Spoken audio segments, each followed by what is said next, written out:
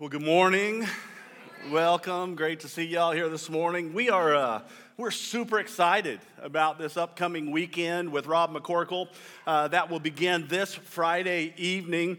And I really want to encourage you again. This is like my last opportunity to do this. And so I really want to encourage you again that if you have any interest at all in going deeper in your relationship with Christ, this is what this weekend is all about.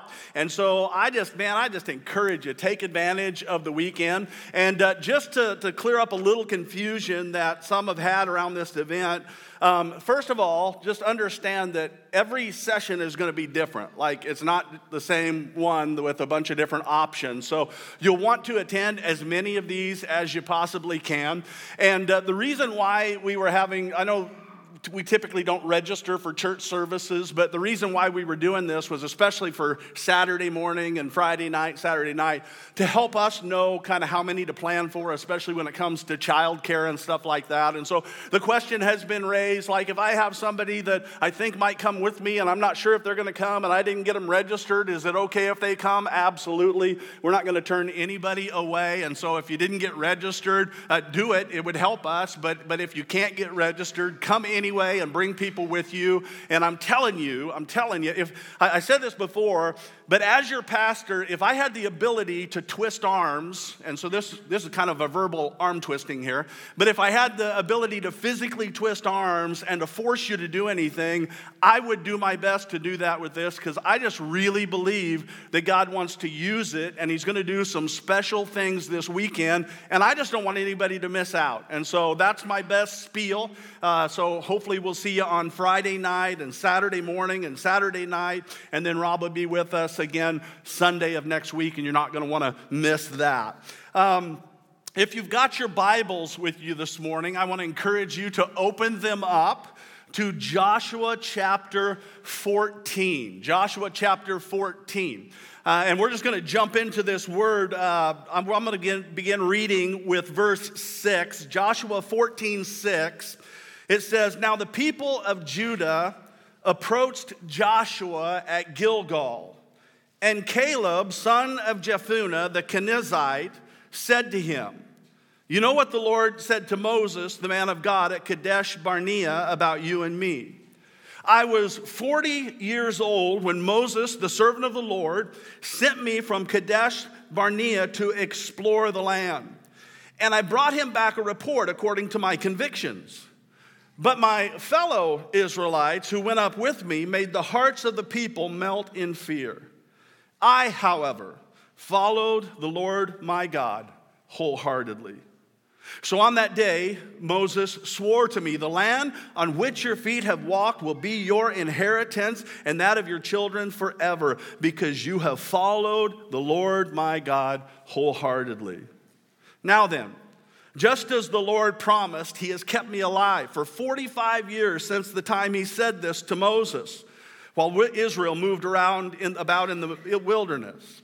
So here I am today, 85 years old, and I am just as strong today as the day Moses sent me out. I'm just as vigorous to go out into battle now as I was then. Now give me this hill country that the Lord has promised me that day.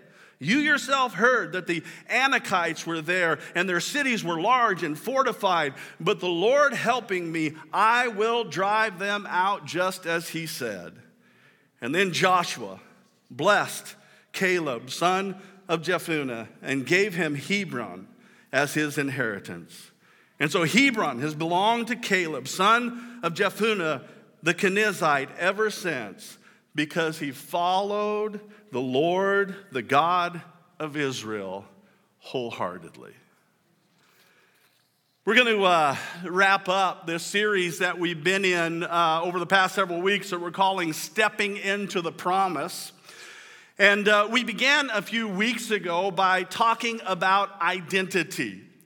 And I said that what you believe about who you are is a driving force, not only in how you live your life, but ultimately in where you wind up in life. Identity is very, very, very important. It all begins with understanding who you are. Then we talked in week 2 about Moses and his big old butt. How that Moses was like, God, it is awesome that you have chosen me, that you've invited me to be a part of what you're doing, and I'd love to do it, but. And we talked about how just like Moses, all of us have to get past our own buts that exist in our lives, which keep us from stepping into all that God has destined for us. And then last week, we dealt with the topic of suffering. How to suffer well. Do we suffer in such a way that it causes the people around us who see us to take notice? Do we suffer in such a way that it would cause an Egyptian to convert? Of course, if you missed any of those, we just encourage you to go back and you can watch those online. But this morning, as we wrap things up, I just want to talk a little bit about what do we do in the time in between when we have received the promise of God and when we actually step into that promise. What do we do in the in-between time? In other words, how can we wait well? I don't know about you, I don't like to wait. But sometimes the reality is that there are periods of waiting between when God gives us a promise and when we see the promise realized, and we need to learn how to wait well. And this morning I chose this story of Caleb because I believe that Caleb understood how to do this right. God had a promise for him, and I believe that just like Caleb, God has a promise for every one of us. And like Caleb, for most of us, when we begin our journey of faith, we begin with incredible zeal. The thing that keeps coming up in this passage over and over again is that Caleb was wholehearted, which means he didn't hold anything back. He's like, you know what, I've given everything to you, God, and I, with all that I have, I am going to serve you, I'm going to worship you, I'm going to follow you. And because of that, the Bible says that Caleb was given this incredible opportunity to actually step in and possess the land, the promise that had been given to Abraham generations and generations before him. And what I love about this is that here he is, he's 85 years old. I'm not going to ask anybody here if you're 85 years old, but Caleb is 85 years old, and he's just as excited. He's as full of faith at 85 years old as he was when he was 40. He's ready to go, man. He's like, where are the giants? I'm ready for the giants. I'm 85. I'm looking for giants to slay. Man, I don't know about you, but I want to be in this thing for the long haul. I don't want to run out of steam and run out of gas. I want to be in this thing for the long haul. But the reality is that for many of us, like Caleb, when we start out our relationship with Jesus, we start out wholeheartedly. I mean, man, we're all in. We're like, God, you can do in me whatever it is that you want to do. I mean, send me, mold me, make me. My life is yours. You just do whatever you want to do with me. And we get this vision in our hearts. We're like, man, I'm gonna raise a godly family, and we're gonna love Jesus, and we're gonna be in church every single weekend, and I'm gonna teach my kids the Bible inside and out, and we're gonna pray every morning, and we're gonna sing worship songs at night, and we're gonna be in church every time the doors open up, and we're gonna discover our spiritual gifts, and we're gonna serve, and we're all excited. And then life happens. Sports happen. School happens. Vacations happen. And we get out of the flow, and all of a sudden, we find ourselves on our way to church once a month, and the kids are in the back seat fighting with each other, and we're like, so help me God, if you don't keep your hands off your brother, I'm going to pull this car over, and how in the world do you have breakfast all over your face when we didn't even have breakfast this morning? And I'm telling you right now, when we get inside, you better act like a Christian. And we walk through the parking lot and through the front doors, and we're like, well, praise the Lord. How y'all doing today? I'm doing great. God is good. Jesus is on the throne. I'm just too blessed to be stressed. Life is good. You single ladies, you start out and you have this vision, this dream. I'm going to hold on for the man that God has for me. God has a Prince Charming for me, and he's going to be athletic, and he's going to be handsome, and he's going to love Jesus with all of his heart, and he's going to be sensitive, and he's going to be a great kisser, and he's going to be he's going to love Jesus, and he's going to be a wonderful provider, and he's going to love kids, and he's going to change diapers, and he's going to teach Sunday school and coach Little League, and then a couple of years pass, and you're like, I'll just take a man, I mean, breathing is good, job is optional, but just a man. Or God gives you a vision for a business, man. We're going to start this company for Jesus, and we're going to give 50% of all of our profit to feed the homeless and take care of orphans and clothe the naked, and we're going to help people, and we're going to make a difference in the world, and we're going to provide a great environment for people to work at. And again, a couple years pass, and it's like, man, I probably just need to get a job, Just something that pays the bills regularly. And see, unfortunately, what happens sometimes for some people is that in that season, in between the promise and the realization of the promise, if we're not careful, we can actually lose the vision that God has for our lives. And so this morning, if you're here and you find yourself in a season of waiting of any kind, I just not only want to build your faith this morning, but I want to give you a few principles that I think will help you to wait well. Like Caleb. Caleb was a man who waited well. I want to go back to verse 6 where we started. And it says this, it says, now the people of Judah approached Joshua at Gilgal, and Caleb, son of Jephunneh the Kenizzite, said to him, you know what the Lord said to Moses, the man of God, at Kadesh Barnea about you and me. Now I want to give you a little context so you understand what's taking place here. Caleb and Joshua were 2 of 12 spies who were sent by Moses to go into the land that God had promised to the children of Israel to explore, to take inventory, to check things out, and then to come back and bring a report back to Moses and the children of Israel. If you go back to Numbers chapter 13 and you study the story, Joshua and Caleb, they come back and they're like, man, let's get it. God is with us. We can do this with God's help. Let's go take the land. The 10 other spies have a totally different perspective. They're like, nope. The people, they're too big. They're too strong. They're too many. There's no way we can do this. And what we find out later in the story is that the 10 who were negative, they all wind up dying of a plague, and none of them get to go into the promised land. And then because the people listen to the negative report of the 10, none of them get to step into the promised land either. They all end up dying out in the wilderness. And so Joshua and Caleb are the only 2 who have survived.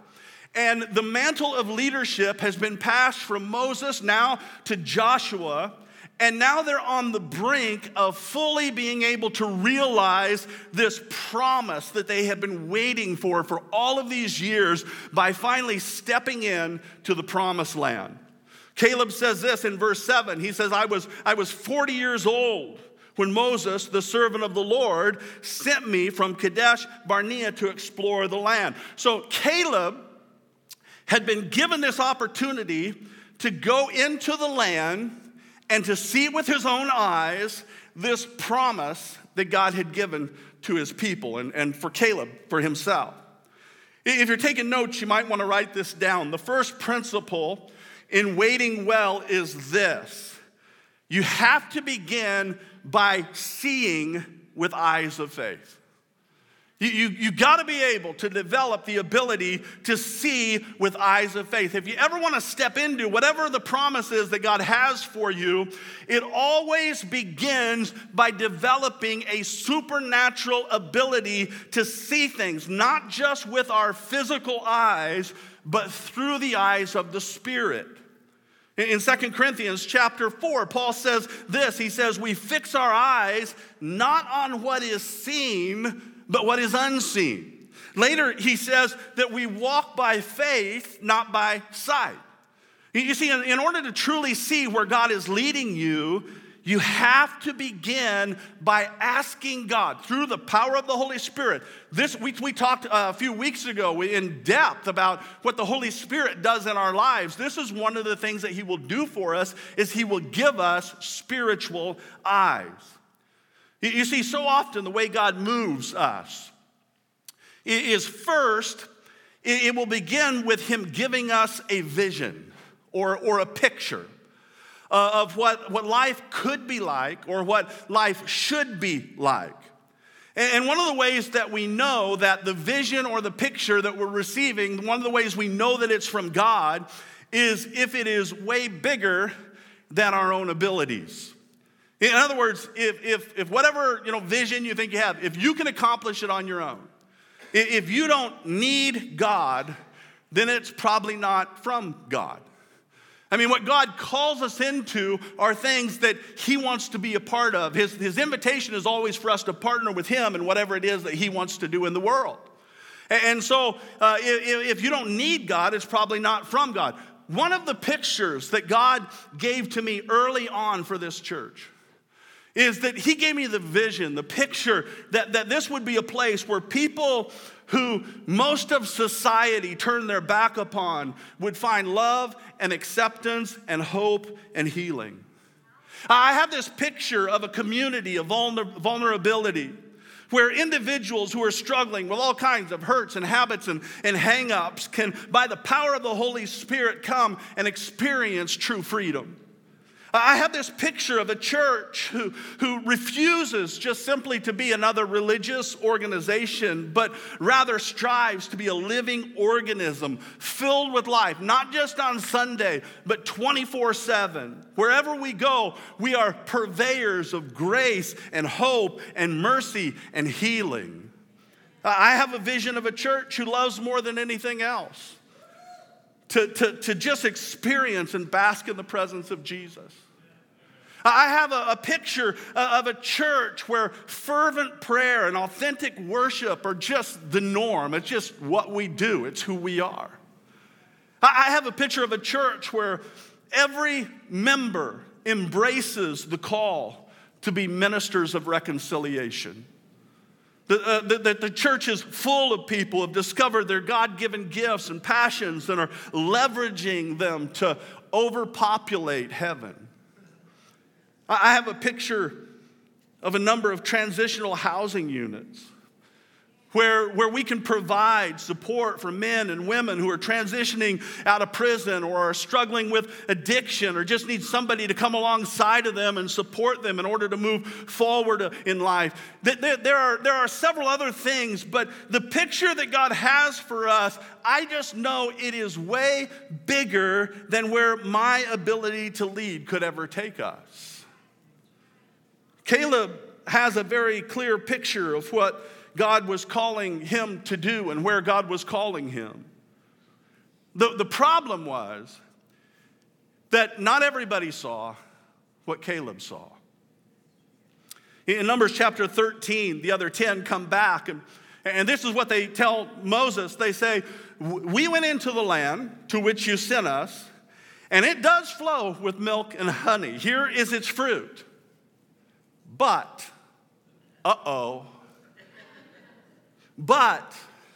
the people who live there are powerful. And the cities are fortified and very large. And we saw descendants of Anak there. And the Amalekites live in the Negev. And the Hittites and the Jebusites and the Amorites live in the hill country. And the Canaanites live near the sea along the Jordan. Then Caleb silenced the people before Moses. And he said, we should go up and take possession of the land, for we can certainly do it." Verse 31, "But the men who had gone up with him said, 'We can't attack those people. They are stronger than we are,' and they spread among the Israelites a bad report about the land that they had explored. And they said, 'The land we explored devoured those living in it. And the people we saw there are of great size.'" One translation said, "And the people we saw there were like giants. We're like grasshoppers in their eyes." Caleb had the ability to see what none of the others could see. Caleb saw the promise when all the rest of them could see were the problems. My question for you this morning is, what do you see?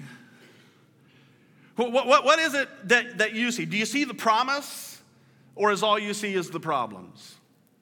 Do you have spiritual eyes to see what God has called you to do in this next season, or are you simply focused on the giants that might lie in the way?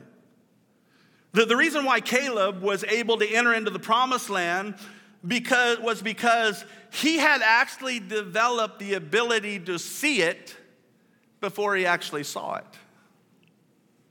He could see what he couldn't see. Listen, in order to step into the promises of God, you've got to first be able to see through eyes of faith. You have to have spiritual eyes. Man, I'm telling you, this is so important. You've got to have spiritual eyes to see that marriage restored. You've got to have spiritual eyes to see your children serving God. You've got to have spiritual eyes to see your finances blessed. You've got to have spiritual eyes to see that ministry birth. You have to see through eyes of faith to get a clear picture of what God wants to do, because that is what you will hold on to during the times of waiting. That will be what you hold on to when you start to see giants that are in your path. You've got to have something to hold on to in the waiting seasons of life. Now, Abraham is a great example about somebody. In fact, Abraham is considered to be like the model of faith. He's called the father of faith. But what I love about Abraham is that he had his own struggles just like we do.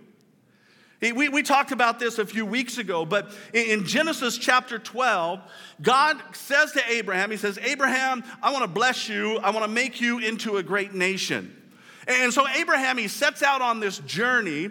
He leaves his family, his father. He leaves his country. He leaves all this behind, not even knowing where God is leading him. All he has is this promise that God had given to him. And he's full of faith that God is going to do what God said he would do.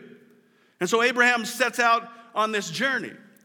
3 chapters later, in Genesis chapter 15, about 10 years have passed, and God comes back to Abraham, and he says to Abraham, "Abraham, don't be afraid." Now, I want you to know that this is a phrase that is repeated throughout Scripture over and over and over again. Fear not. Don't be afraid. Why are we commanded to do that all the time?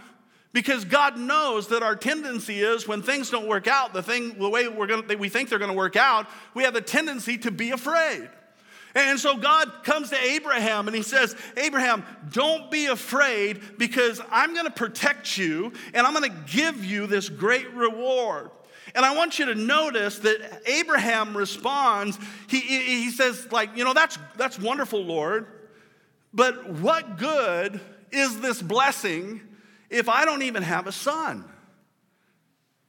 Isn't that crazy how we tend to reduce God's vision down to its lowest common denominator? I mean, God is like, "Abraham, I want to make you the father of many nations." And yet all Abraham can focus on is the fact, well, I don't even have a son. You see, our problem is that we tend to think in terms of addition when God is thinking multiplication. Y'all with me this morning? I'm preaching like 87% better than you're responding. Just so you know. God is thinking multiplication. We tend to think addition.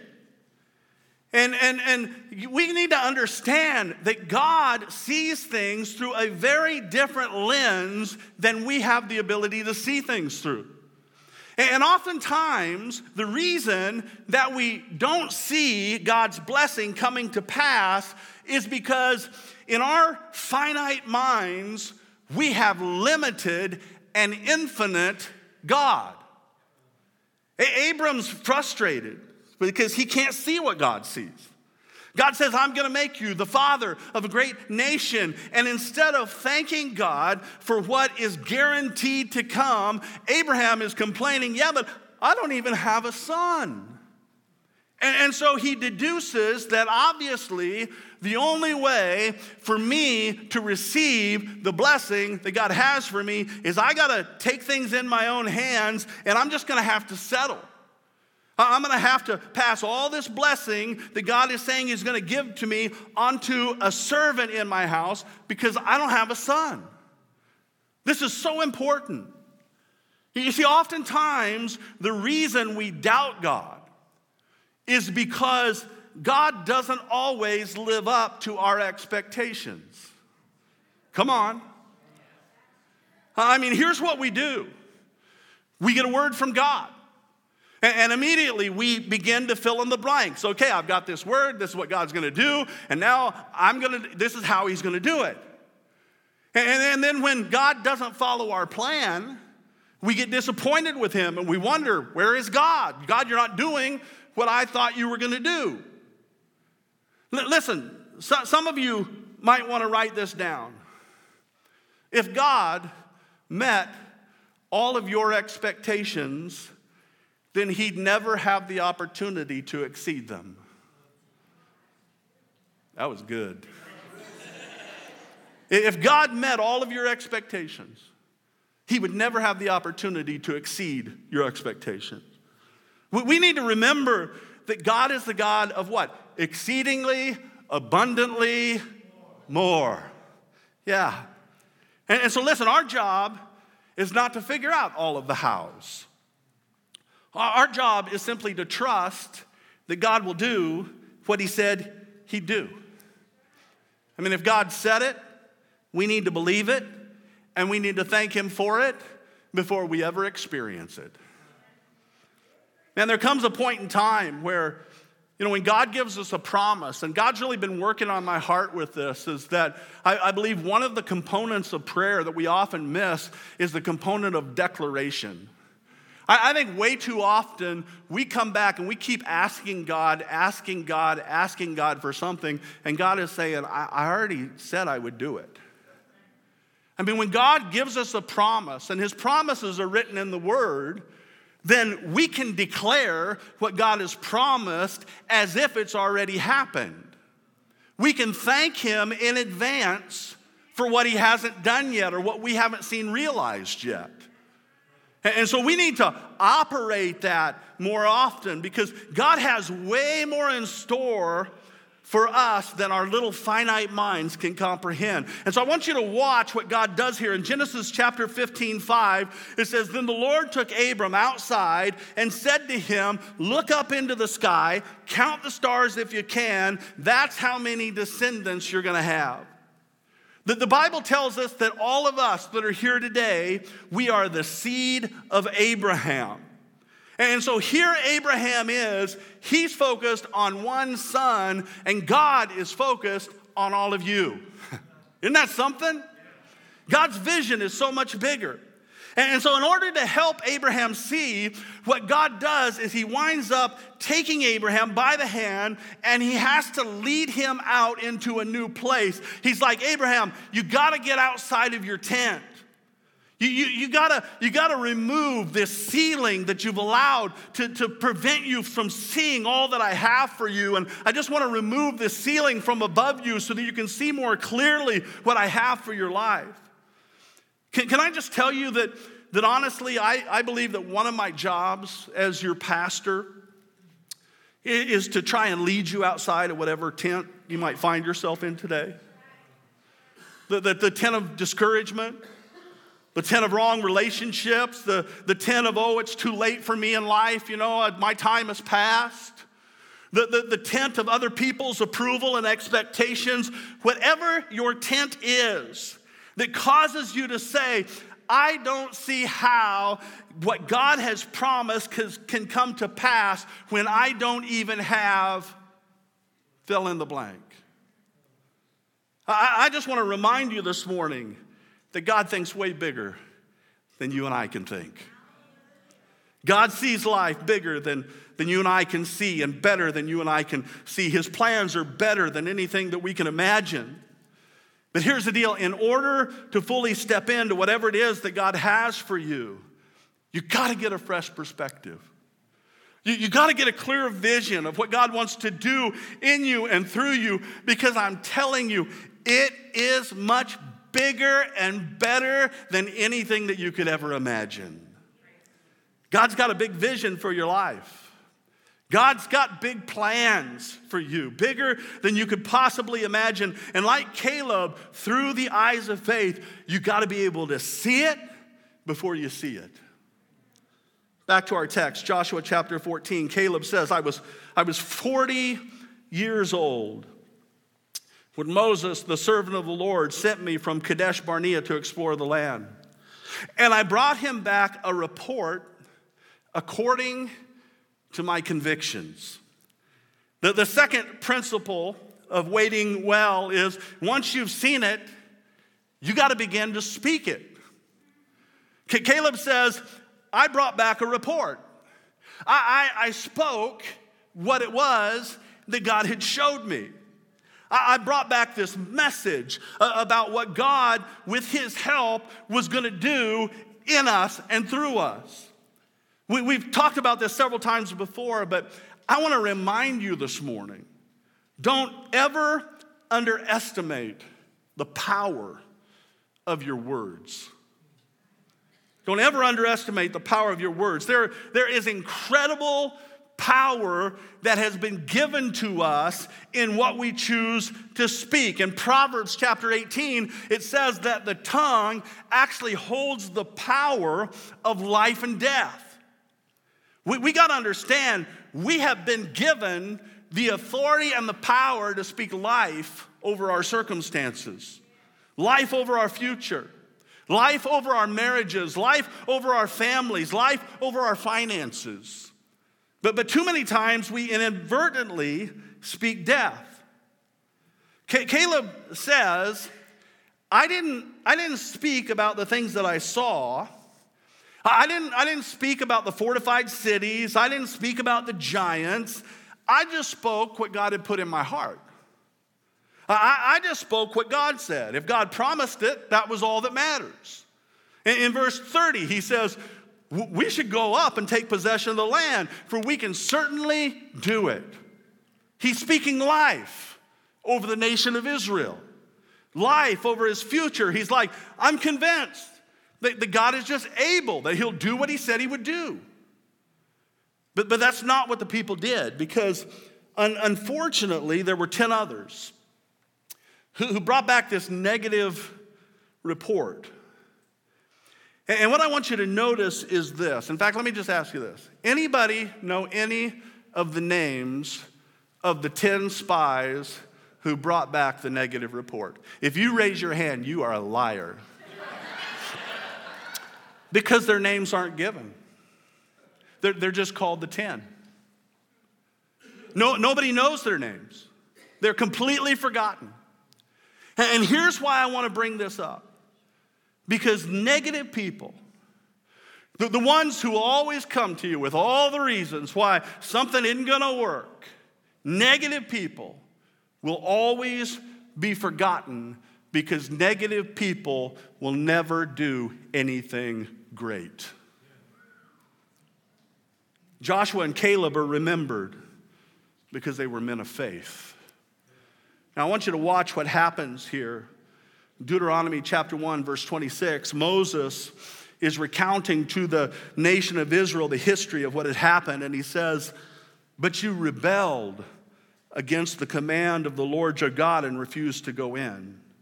You complained in your tents and said, the Lord must hate us. That is why he has brought us here from Egypt to hand us over to the Amorites to be slaughtered. Where can we go? Our brothers have demoralized us with their report. They tell us the people in the land are taller and more powerful than we are, and their towns are large with walls rising high into the sky. We even saw giants there, the descendants of Anak. This is so amazing to me because these are the same people who had witnessed firsthand God's incredible power on display. I mean, these are the same people who witnessed the plagues in Egypt. These are the same ones who watched as God parted the waters of the Red Sea and they walked through on dry ground. These are the same people who tasted the manna that had fallen from heaven and had drank water from a rock that God just brought forth from a rock. And so it just amazes me, but it also makes me wonder, how in the world did they ever get to this place?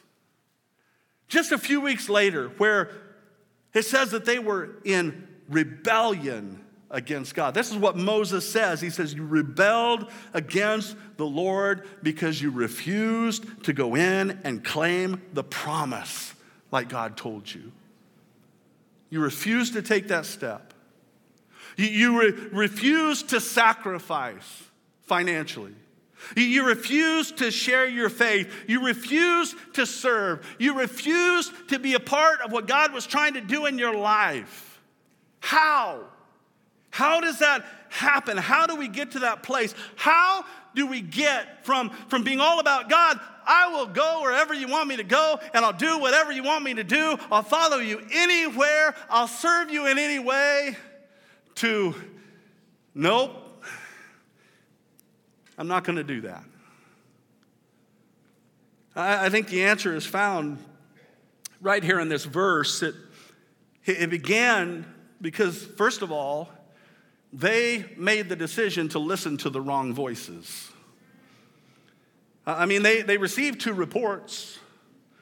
Joshua and Caleb are like, man, we can do this. God is with us. God is going to lead us just like he's been leading us to this point. God is going to come through like he's always come through.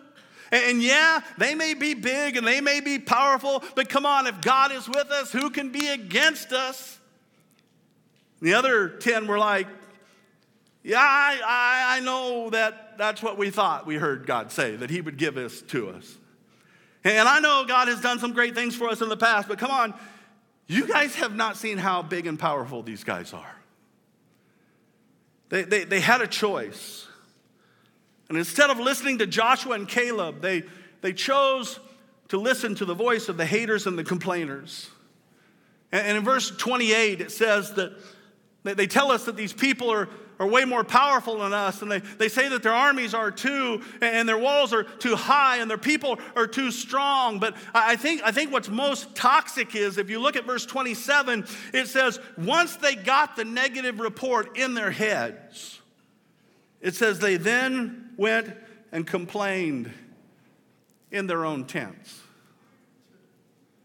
and said, the Lord must hate us. That's why he's brought us here from Egypt to hand us over to the Amorites to be slaughtered. And Moses says, listen, because you let the wrong people speak into your life, and then you took that negativity home and you talked about it around the dinner table, and then the result is that it has led you to a place of all-out rebellion against God. Listen, church. Let this be a lesson to us. But whatever you choose to talk about privately will most certainly impact your faith publicly. And we need to be aware of the fact that, if we allow negative complainers and haters in our ear, listen, I'm convinced that there are two different kinds of people in this world. There are those who do, and then there are those who complain about the people who do. The complainers never do anything. The complainers, for whatever reason, feel like it's their calling just to point out all the ways that the doers are doing it wrong.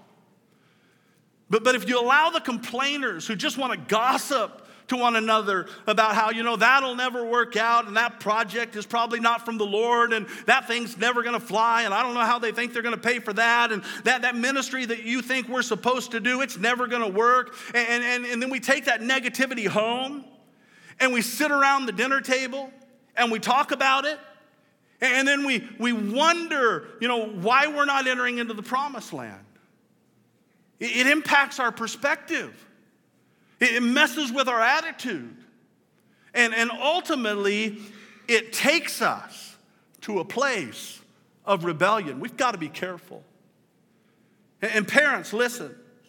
Understand that you cannot talk to your kids about how all the pastors are dumb and lazy, and how the music is always too loud, and I don't know why the board made that decision, and how that teacher doesn't have good curriculum, and they were an idiot when you were a student, and they're still an idiot now, and that coach, if he really knew what he was doing, he would put you in the game, and obviously he doesn't know what you're doing because you're not in the game, you're sitting on the bench. Listen, if you talk like that and allow your children to hear that, eventually the result is going to be your children are going to hate everybody in authority.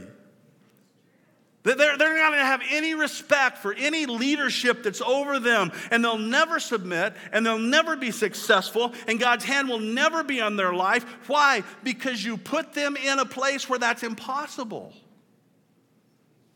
We cannot tell ourselves the lie that what we talk about and what happens in private, what happens in the home will not impact our public faith. Amen, Doug. That was a good point right there. These people, they lost the promise of God simply because they listened to the wrong people. And then they went home and they spoke words of death rather than words of life over their own future. Man, I'm telling you, faith won't allow that. We're to be people of faith. Come on, anybody, aren't we? Anybody believe that? We're to be people of faith, and faith won't allow that. Faith says, faith is not going to say, this marriage is a wreck and it's doomed for disaster. Faith says, I see this marriage working in Jesus' name. Yeah, it may be difficult. It may not be what I want right now, but praise God. God has given me promises, and if I'm faithful, I'm going to hold on to that, and I see it working in Jesus' name. And so we're not going to talk about divorce. Faith says, I see my children coming home, and I'm not going to talk about all the things that they're not right now. I'm going to talk about what they are. They are children of God. They have a future. I see them as world changers and history makers. Faith says, I'm not going to talk about the lack of what I don't have. I'm going to talk about all the provision that God does have for me, because I serve a God who owns the cattle on 1,000 hills. And if he wants to, he can sell one of them to help me out a little bit. And so I'm going to talk about how blessed I am because I have him, the one who has promised to provide everything that I need according to his riches in Christ Jesus. See, you gotta find a scripture to stand on, a promise to hold on to. You got to speak words of faith over your life if you ever want to step into the promised land. Joshua 14:10, as we close. Brian, you can come help me.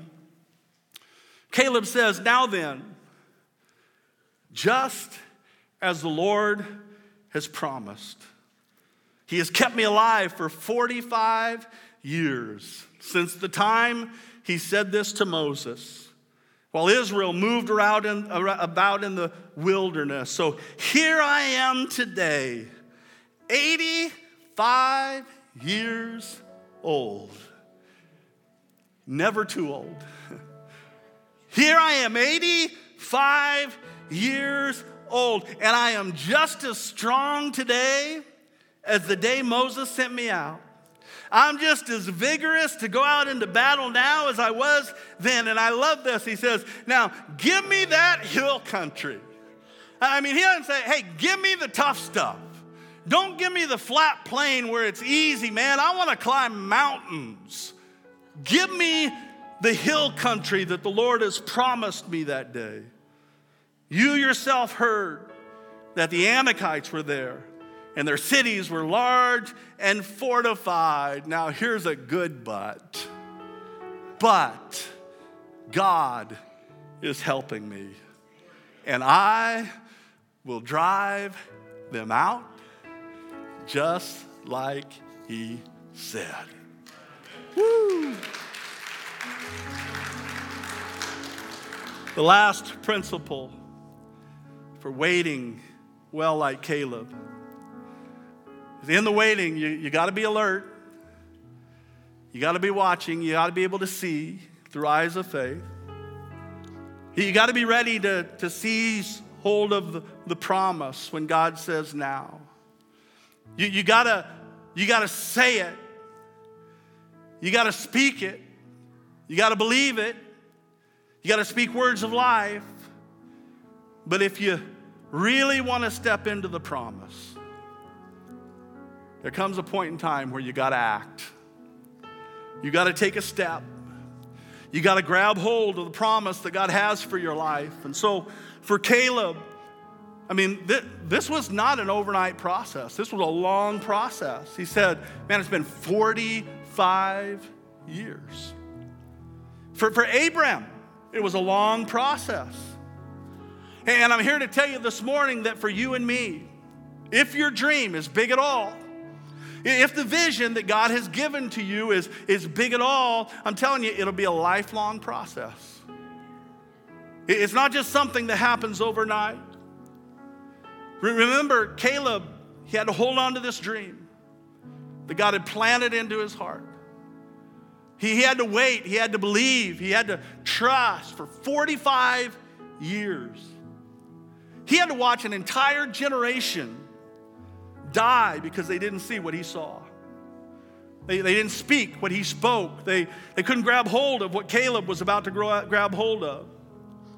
So Caleb had to wait. But in his waiting, he did not waver. Because while his body was in the wilderness, his heart was already in the promised land. He was focused on where God had called him to be and what God had called him to do. And yeah, it wasn't easy. I mean, at 85 years old, can you imagine that? 85 years old, he had to go and fight giants. He had to take down fortified cities. He had to climb mountains and super high walls. But he was like, man, God is for me.